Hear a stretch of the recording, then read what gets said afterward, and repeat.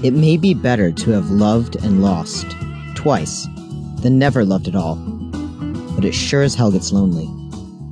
Jameson Severs is sitting in a bar contemplating his past as a failed lover, failed doctor, failed drunkard, and a fading old man, trying to find a reason not to lift that glass.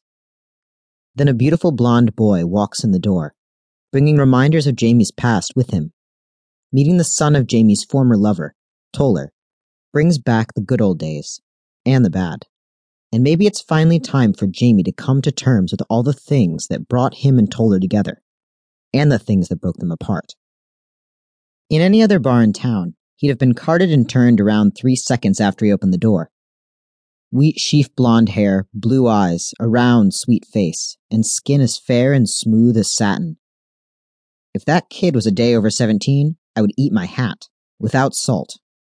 But Charlie's was a gay bar, and his blazing, innocent beauty bought him a few minutes' grace. It was enough time for his eyes to meet mine, and even in the dim of the bar I saw them brighten.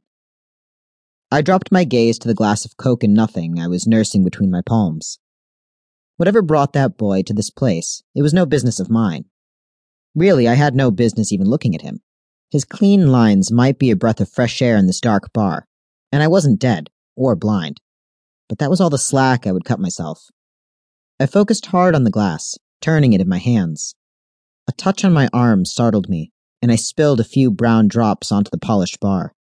When I turned, his face was close to mine. "Jameson?"